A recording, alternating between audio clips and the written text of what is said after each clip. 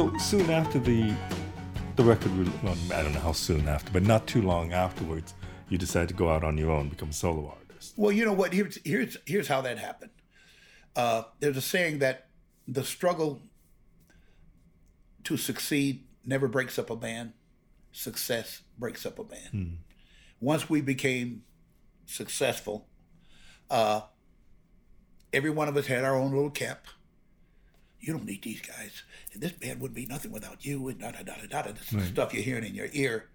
And so next thing you know, we started pulling away from each other. And it got to the point that we just broke up. Now, looking back on it, do you regret that, or do you think it was just meant to be? Oh, I think if we'd have waited another 2 or 3 years, because we were right set to go with Gamble and Huff was going to produce us, and we had all these great producers that were ready to step in and bring us the right songs and get the right records. So we'd had a nice body of work on recordings. I got offered a thing on Broadway. The people who did Hair wanted me to do Tarzan. And the body I had back in them days, I was just a skinny guy then. I said, I can't stand up there in a loincloth on Broadway. But you were a good-looking man back then. No, man, but I was skinny. I didn't have a chest. I didn't have any. I said, yeah, I looked like I just got out of some sort of a starvation camp or something. And I would have to try to keep weight on. Right. I could not keep weight on because I danced all the time. And so I said, nah. But that's a young guy making stupid choices. Mm-hmm. Not stupid choices, uninformed choices. I didn't have anybody go, Sonny, do it. Just do it and see how it works. And you could have opened up a whole different thing. But to look back on it, my life has been good. So yeah, I mean, you have to go with a gut too, right? Yeah. If you felt that wasn't the right thing to do. Yeah, I just didn't feel comfortable doing it, and so I went with that feeling, you know. Yeah, for sure. But you did solo work, and then you also wrote some songs for your solo stuff, right? I wrote songs. I guess probably my favorite writing was Elvis did. I wrote a song with a guy named Michael Jarrett, who lives up in Idaho right now. But he and I wrote this song called "I'm Leaving." And it was one of Elvis's singles. So okay, so I heard that there was a rule that if Elvis recorded songs that you would have to write, he would get some writing credit. Is that correct? No, he didn't get the writing credit. He got the publishing. Oh, okay. So, well, you know what? I made more money on that. I still get paid for it. I'm still getting Elvis money. Oh, nice. Elvis is alive. But you know, it's not as much as it was back in those days. But yeah, you know, it paid very well for me at that point.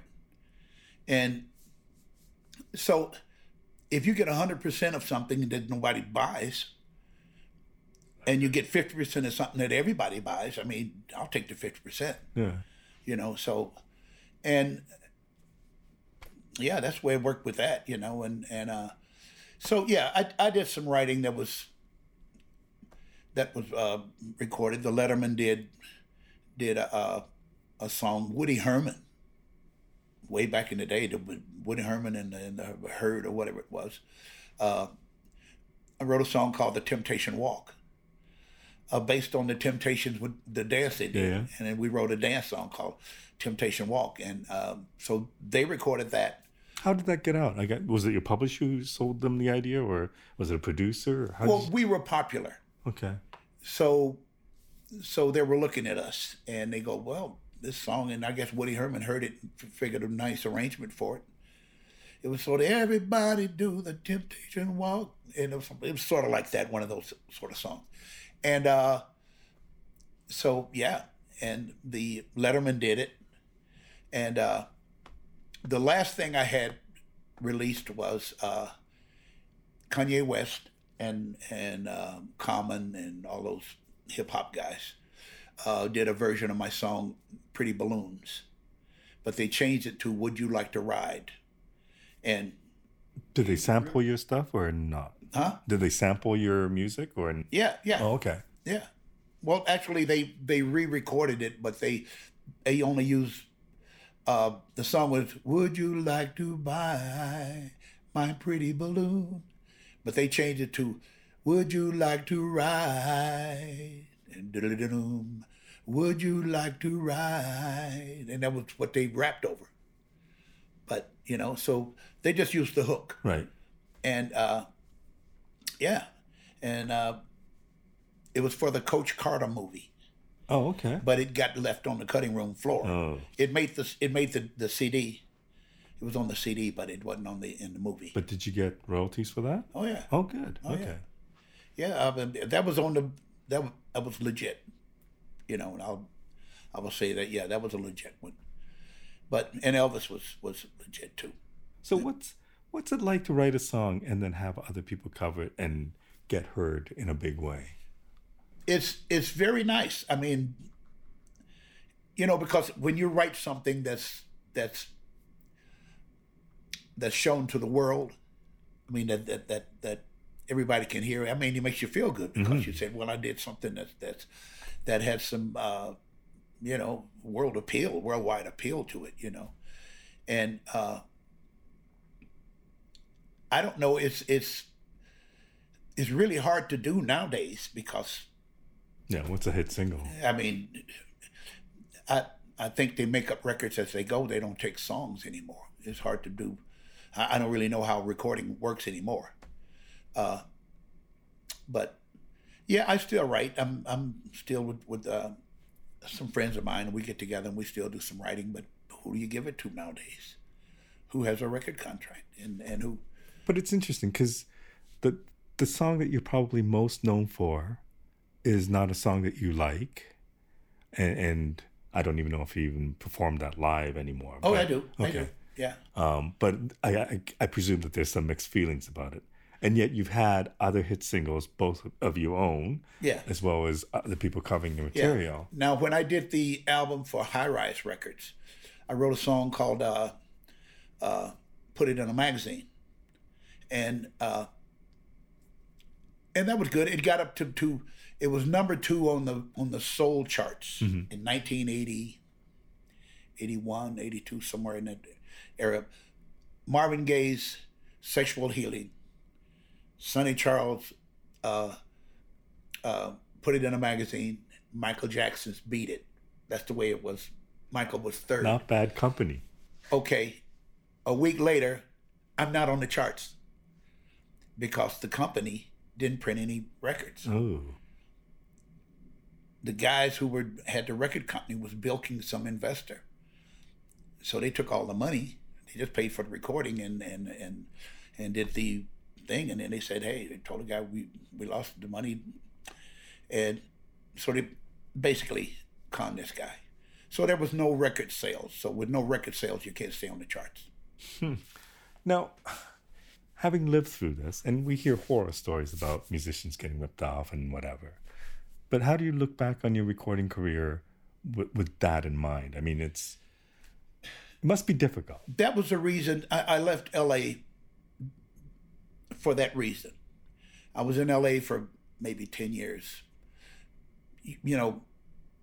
chasing the rabbit, so to speak. Mm-hmm. Trying to get that record deal, trying to get this hit, trying to get this stuff. And I was doing demos for people.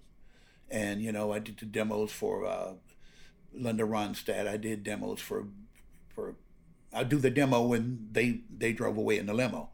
You know what I mean? So, but I was surviving. And did it ever make you feel bitter? I never got bitter, but because I just never felt that emotion from it. Mm-hmm. I just felt that, because there were so many friends of mine who were in the same situation. Right. Most of us, very few people succeed. You might look out there and you see there's a whole bunch of people making records and on TV and all that kind of stuff. But when you go back to how many people are trying to do it, there's very few people succeed. Oh, for sure. And also the people who you actually think might be successful might not be that successful. Do you know what I mean? Yes, absolutely. Because by the time I got to LA and started trying to do I put it in a magazine album and everything. I was in my 40s. So all of a sudden I wasn't MTV material anymore because I was too old. Mm-hmm. So if you couldn't get on MTV back in them days, the record companies weren't that interested. Because in fact, we can't sell you to the kids, we're not going to make the money. Right. So there wasn't they had an adult contemporary category, but I didn't fit that because my stuff was too R&B pop.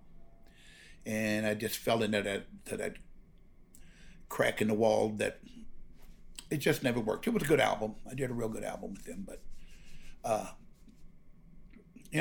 but there were so many of my friends and so many people that I knew that were in that same situation, man. You just go out and do the best you could. And at the same time, we were making a living, playing clubs. Yeah. Because I always wonder what, I mean, you started doing this because you loved music, and that's what you did. You sang in the back on the farm, or whatever, and you sang at school. And I don't know if you ever lost that passion for music when the business could get in the way and just kind of suck you dry. But it did. I pulled out the disco era. Okay. When the disco era came through, there was no nightclub gigs and everything because everybody was doing the disco thing, and it just got to be. I was trying to keep a band together. I couldn't keep a band together because I couldn't keep enough steady work. So I just said, hell with it, I'm done. Did you ever think of doing disco or not? I didn't have a feel for that. Okay. I didn't have a feel for it. That's when the music started changing for me. Disco was the father of hip hop and all that other stuff, in my opinion. Mm-hmm. I might be wrong. But so I went to LA. I said, I'm out of the business. I went to LA. And my partner had gone to jail for cocaine.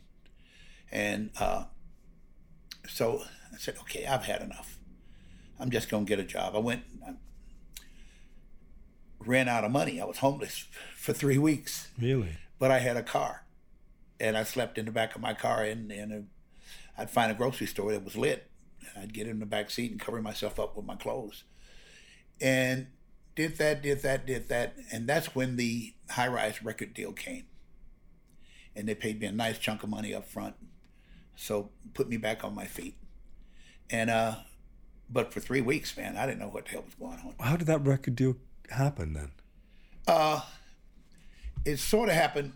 Here's how it happened. One of my real good friends was Jerry Buss, that owned the Lakers. He was a fan, and he and I hung out a lot. But Jerry was the type of guy that you couldn't say, hey man, Jerry, I'm struggling, man.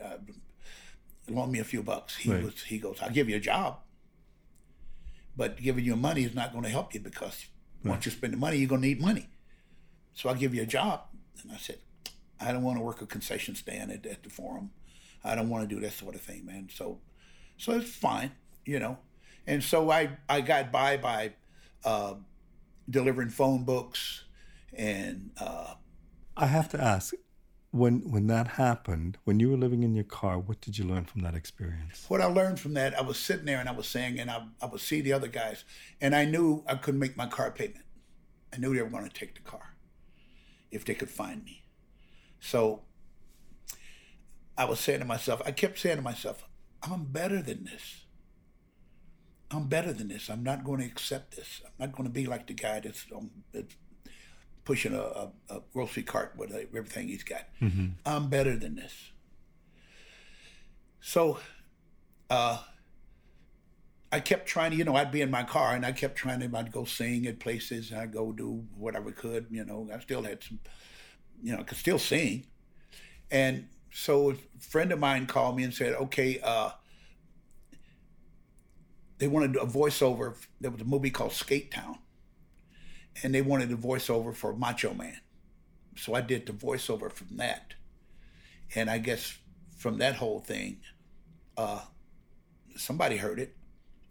But Jerry Buss got together with this guy who had the High Rise record. So they called me up to do this album. And I signed a contract within hours. Wow. And they gave me a nice big signing bonus, and I'm back on my feet then. You know. And so when that happened, at that moment when you signed that contract and gave you money, what are you thinking? I didn't feel it as a victory. I felt it as, okay, it's the way it's supposed to be. Like I say, I kept telling myself, I'm better than this. Right. I'm saying, okay, it's supposed to be. If I was singing good enough to have record deals, I still sing as well, probably better at that point. And so I never lost faith in the fact that my voice was marketable.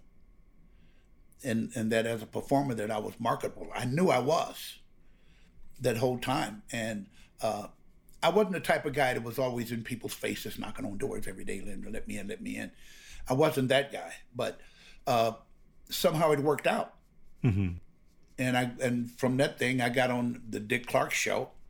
And the funny thing about that is that I had been on Dick Clark in 3 different decades. He made a point of it. He goes, "You were on my show in the 60s, you were on in the 70s, and now you're on again in the 80s.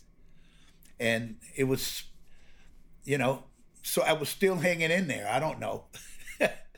I wasn't getting paid for the records, but I was still hanging in there. So you have this hit song that they don't manufacture enough singles. Yeah. And then you decide at that point that you're going to quit. Yeah. Well, no, actually, I had it backwards. I had quit before then. Okay. And when that finished, I said, okay, I'm going to go back to Vegas. And when I came back to Vegas, it was like I was a fish that was back in my pond again. So you're thinking, I'm going to go do the lounge act again. I came back to do the lounge act again. I got a job and I started working lounges, and it was just like, all right. It was fine. I could breathe again. How easy was it to get a gig and then get a band together at that point? Yeah, well, you know what? I just called up some agents that I probably could have did it. I was out of Vegas for 6 years. I was just banging around L.A., driving a messenger car and painting houses and cleaning houses and doing whatever I could to survive. Occasionally I'd get a nightclub gig. Just living. Because you're fed up with the The thing about that was it was so good because at that point I'd been living a life where I had agents and accountants and PR people and everything, and people took care of me. I was a commodity that they took care of because they were making money off of me. Right. So now I'm out there and it's on me. I got to learn how to survive myself. I've never done that and here I was almost 40 years old, and I'd never really had to go find my own work and stuff. And so doing that, I even sold solar panels and, doing that sort of thing, it gave me, said, okay, I know what the world is now. It gave me a real good understanding of how the world works and how I can survive no matter what. I don't have to sleep in my car. I can go get out there and get in it, And that was a real valuable lesson for me. And what did music mean to you at that point? I still listened to music, but music was changing to the point that I remember going to a thing and the guy saying, no, we need you to sound like Michael Jackson. And I'm saying, I don't want to sound like anybody. Right. Because I came from a time when you had to have your own sound. Right. That's what it was in the beginning. That's what made you different. And he said, I want you to sound like Michael Jackson. I can't sound like Michael Jackson. I don't want to sound like Michael Jackson. I like their music, but I don't want to be, I ain't trying to sound like nobody but me. And so that was the recording business in. And I left L.A. for that reason. I was running into it all the time. And so I came here and started working lounges again. And it was fine, good enough. Got a home and got married, raised a son, kept got some property and stuff here. And, so yeah, it worked out fine. Had a lot of experiences. Did the Thriller in Manila in Yeah, that's what I heard. Yeah, You did the sang. Thrilla in Manila, and great experience. Okay, so you sang the national anthem, or you Sang sang the the? national anthem. Don King and Lloyd Price were starting a record company. So they said, okay, we want you to be my group, the Checkmates, want you guys to be on the record company. So we're going to bring you over. You guys will do the anthem at the, Don King was promoting. You guys will do the anthem at the fight. And that'll be like the preview of the whole thing. That will make the announcement after that. And so we get over there, and for some reason, Lloyd Price and Don King seem to be having some difficulties. I don't know if it's with each other or some other situation. But all of a sudden, the deal fell through. But we were still over there, and we still did the anthem. And Got to see the fight. we were sitting in ninth row, saw the fight. After that, we went with Ali to Ferdinand Marcos's palace. We had dinner with Ferdinand Marcos, and they toured us through the palace. Played tennis at his private club, and I didn't play tennis, but I got out there and ran around. But it's stuff like that. I got to go to the guy that owned Philippine Airlines, had an island. So one afternoon they took us. We stayed there for 2 weeks, because after the fight was over, we stayed there and we worked. They kept us there to do jobs. So we stayed over there and worked for a while. And so we went to this island that the people that owned Philippine Airlines. All I remember, his name was Benny. And so it was a wonderful trip. Yeah. It was a wonderful trip. Yeah. So you come back to Vegas, start your lounge act again, and then I guess you partnered up with an old Checkmates. Yeah. Yeah. Sweet Louie. Right. His real name was Marvin Smith. He was the guy that had the novelty shop when we first started. Right. And so we hooked up again, and we started working lounges here, and we made Lounge Act of the Year umpteen times. And we got inducted into the Casino Legends Hall of Fame in 2003. And he passed away in 2007. And after that, I was sitting back saying, well, I guess I might just call it. I might just call it and say, it's been fun. Steve Miller calls up. Yeah, so before you tell me that, what was your, how did you know Steve? How did that, he just calls you? I met Steve. There's a private club up in Northern California called the Bohemian Club. It's a very private club, but we'd worked there doing some stuff, and I'd done some shows with Steve, and he really liked the way I sang the blues. Because a lot of times when you go there and people ask you to sit in, you pick a blues song because everybody can play the blues. Mm-hmm. You can't pick something that's intricate because it's not going to work. So I was singing Stormy Monday blues and all that sort of thing, and Steve really liked the way I sang. So this is way back in maybe 4 or 5 years before he asked me to join him. And so then when he found out my partner died, he goes, man, I didn't want to ask you before because I didn't want to break up your act. So now you want to come out and do some shows with me? I said, sure. So I'd never done rock and roll before, and I was saying, wow, this will be fun. I've never done this before, so it's a new challenge. So I went out. And not just rock and roll, but rock and roll at a very high level. At a very high level. So you know what I'm saying. Now I had already done concerts with Sinatra and Herb Alpert and his band and all that kind of stuff. So I was familiar with that scene, so to speak. But the Steve Miller thing was totally different. I really love the way it was organized. His organization is just like top notch. Scotty Bourret is the guy who runs that whole show, and he's a good friend of mine right now. But I don't know, Steve said, I want you to do the blues stuff. So here's how we did it. He called me to his house up in Ketchum, Idaho. He's got this great big spread. And so I go there, and he has 500 songs, and we're going to cut it down to 50. So I'm sitting there thinking, okay, and he'd already had the 50 picked already.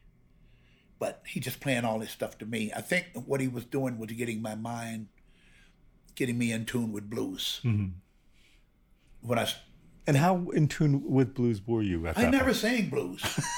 I sang blues at jam sessions. Right. I knew Stormy Monday blues, and I knew Further On Up the Road. And that was it. That was my blues repertoire, because if I sit in with somebody, I do one or the other.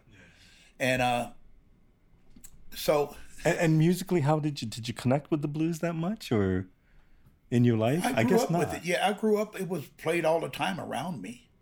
You know, I really liked Ray Charles back in his blues days. You know, Drowning My Own Tears and all that kind of stuff. You know, I really loved those songs. And yeah, Bobby Blue Bland and all that. I listened to all that stuff. B.B. King and all those guys. I listened to it. You know, I liked it. I never bought those records, but I liked the music. And for some reason, I learned Stormy Monday, and because I like the chronological thing in it. As a matter of fact, I wrote a song like that, so of the days of the week. Right. But yeah, so I was doing that stuff up there at the Bohemian Club. Steve saw it; he really liked it. Asked me to join him at the Fillmore in San Francisco. I came in and did the one gig. He goes, "I'm recording over at Skywalker Ranch. That's the George Lucas place. We're going to record these songs. So come up, listen to them. We're going to pick these tunes." He already had the tunes picked. We got there and we recorded 46 songs, I think 46, 47 songs. And the way we did it was I sang lead on all of them. So I didn't know these songs. So what we did, I had everything on cassette. I had cassette tapes. So while they were tuning and doing all this stuff, I would learn the first verse. And the blues, once you hear it, you know the blues, and just getting the lyrics. I had the lyrics in front of me. And so any little intricate part I needed to learn. And I did my own versions of these songs. And it's on the Bingo, it's on the Bingo CD, and it's on the other CD we did after that. Yeah, he has a way of recording lots and releasing it over time. Yeah. Like in the past, he's done that as well. But you know, the thing about Steve was Steve paid very well. I mean, he pays very well. And so it was just a great experience with him. And so he asked me to join the band. And I said, oh, yeah, maybe, you know. So he asked me again to join the band. I said, oh, no. He goes, okay. Because he kept saying, join the band and we'll do 4 or 5 jobs and see how it works out. And I said, well, I'll think about it. But at this point, you're thinking maybe you're not going to play anymore. Yeah. Okay. And I was saying, the last thing I want to do is, I'm not going to audition. If you want me to band, then say, okay, I want you in the band, but don't say, let's do 2 or 3 gigs. Let me see how it feels. No, you know, I don't want to be teased like that. So finally he came through and goes, man, I want you to join the band.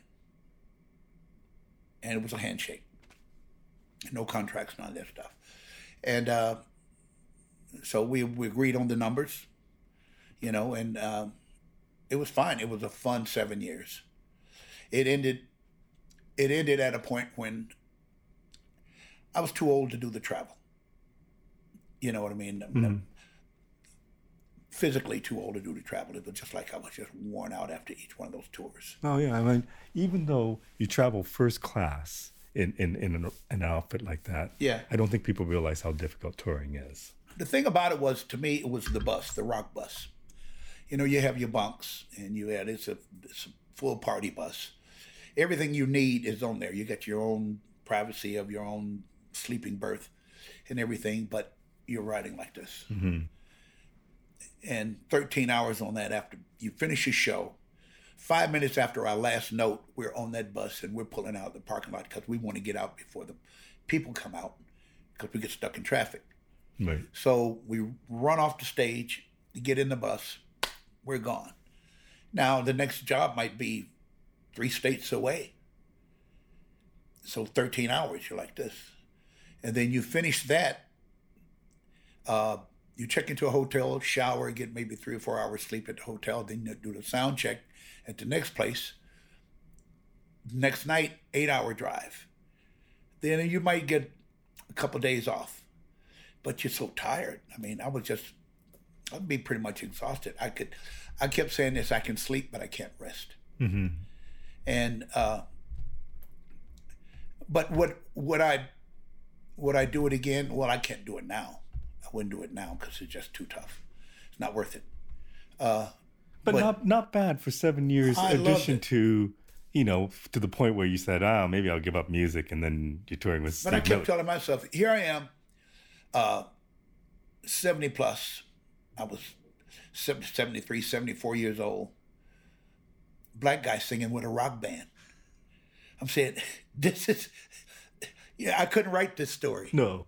I couldn't make this up. But I wonder, I listened to your life story, and then these things happen, whether, I don't even know how to put it, but these things happen to you. You're living in a car, you're 3 weeks homeless, and all of a sudden you sign a record deal and you're back on your feet like that. Yeah. Your partner of many, many, many years, your musical partner passes away. Yeah. I'm sure you're in shock because it happened on a cruise. 55 years. I saw it coming. Yeah. I saw it coming with him. But still, Yeah. you never know. And then all of a sudden your partnership is gone like that. Yeah. And then you get a phone call saying, join a rock band. Yeah. I know it's hard to come up with a plan. Like, this is not planned, but what advice would you give people knowing what you've gone through and the opportunities that you've had bestowed? I tell people, because people ask me now, come up and go, well, my daughter wants to get in show business. What do you think about it? And I'd say this: if she finds that she cannot not do it, if it's such a passion to do it, then that's what she should do. But it's a very rough, dangerous game. And the reason I say it's dangerous because the hits your ego takes and your mentality and all of the temptations out here. Because one thing I can say, I never got caught up on drugs and booze. I never went that way. And don't say I didn't try it. I dabbled around with it. I partied with it, but I just never saw any as being something that I wanted to do all the time. And so I think that's one reason I managed to hang in there. I was pretty much sober. Mm-hmm. I was pretty much sober, and I could recognize opportunities. I kept myself fit enough that when an opportunity came, I could take advantage of it. I didn't lose jobs. So, and I would say that's probably one of the biggest reasons that at this stage of my life I can still work. And you're still working. So you're talking about that gig with not as much as, because I'm at a point now where I don't want to do anything I don't want to do. Mm-hmm. As far as jobs. If it's a job I don't want to do, I won't do it. And so I do a few things around town. I don't work that much. I went out and did a cruise ship a couple months back, and I said, I thought it would be something that I could do, that would be okay, but it's just sitting out there in a room by yourself, Mm-hmm. and what do you do? Go to the buffet 5 times a day? That's about all it was. And, you can bulk up and become Tarzan. yeah. And I'm saying, so to do the shows and the bands are sort of hit or miss if you get a good rhythm section. The bands are international bands. The drummers from Russia and the bass players from Sweden and the keyboard players from Argentina or wherever it is. They're all put together that way, and so they never lock like I'm used to R&B bands where the bass player and the drummer are just locked in the pocket, so to speak. You don't get that. But right now in Vegas, if you decide I want to do a gig, you could probably put together a pretty decent band. Oh yeah. And I've been toying with that idea, but I don't know, if I want to do the band leader thing again. Mm-hmm. So I'd rather do guest spots. I'd rather let somebody else put the band together and everything, and I bring my music in, and I'll do that. And it's luckily enough I'm not in a situation where I have to go do this. I married a very, very smart woman who stopped me from spending everything. Yeah, so we managed to set ourselves up to where. Well, that's good. I mean, you've led an extraordinary life. I don't know if you see it that way, but from where I sit, it's impressive. I was telling my wife the other day, I said, from where I started, singing on the back of that wagon, to where I've been, and the things I've done, it's great. I mean, I look at it to say, she goes, that's why you should write the book, so other people can see that where they start from doesn't mean that's going to be where they end. Mm-hmm. You just have to be, and I'm saying, well, I don't know. I've started trying to write it myself, because every time someone else starts writing for me, I stop them and back out of it, because they embellish it in a way that is not true. If it's not going to be true, it's not a TV show, so don't take creative license with it. With your life. Yeah. So, to me, it's very personal. So I'm saying I'll write the basic part of it myself and then have someone else finish it if I ever do it. Well, you should. I mean, I think going through that exercise would not be a bad thing, because it's a very interesting life. When I do sit down and start doing it, it's sort of fun. And I'll have a burst of energy and I can write 9-10 pages. And then something happens and I get up and leave, and I never get back to it for 2 or 3 months. And then I'll come back and do a little bit more. And that's the way it'll be with me. But, so, I have no idea about how to write a book. I'm just writing the stories. Right. I read Maya Angelou's book, and her beginning was so much like mine. I was saying in the beginning, I said, she's telling my story, but only from a girl's point of view. Mm-hmm. It's been interesting, though. Well, I really appreciate you taking this time to share your experiences. Cause it's sort of fun reliving all those things. Yeah. Well, I thank you. I mean, it's been a wonderful pleasure for me to get to know you a little bit. Well, I sure appreciate you calling me up to do this, Well, thank you very much. So, great. Enjoy Vegas. Thanks.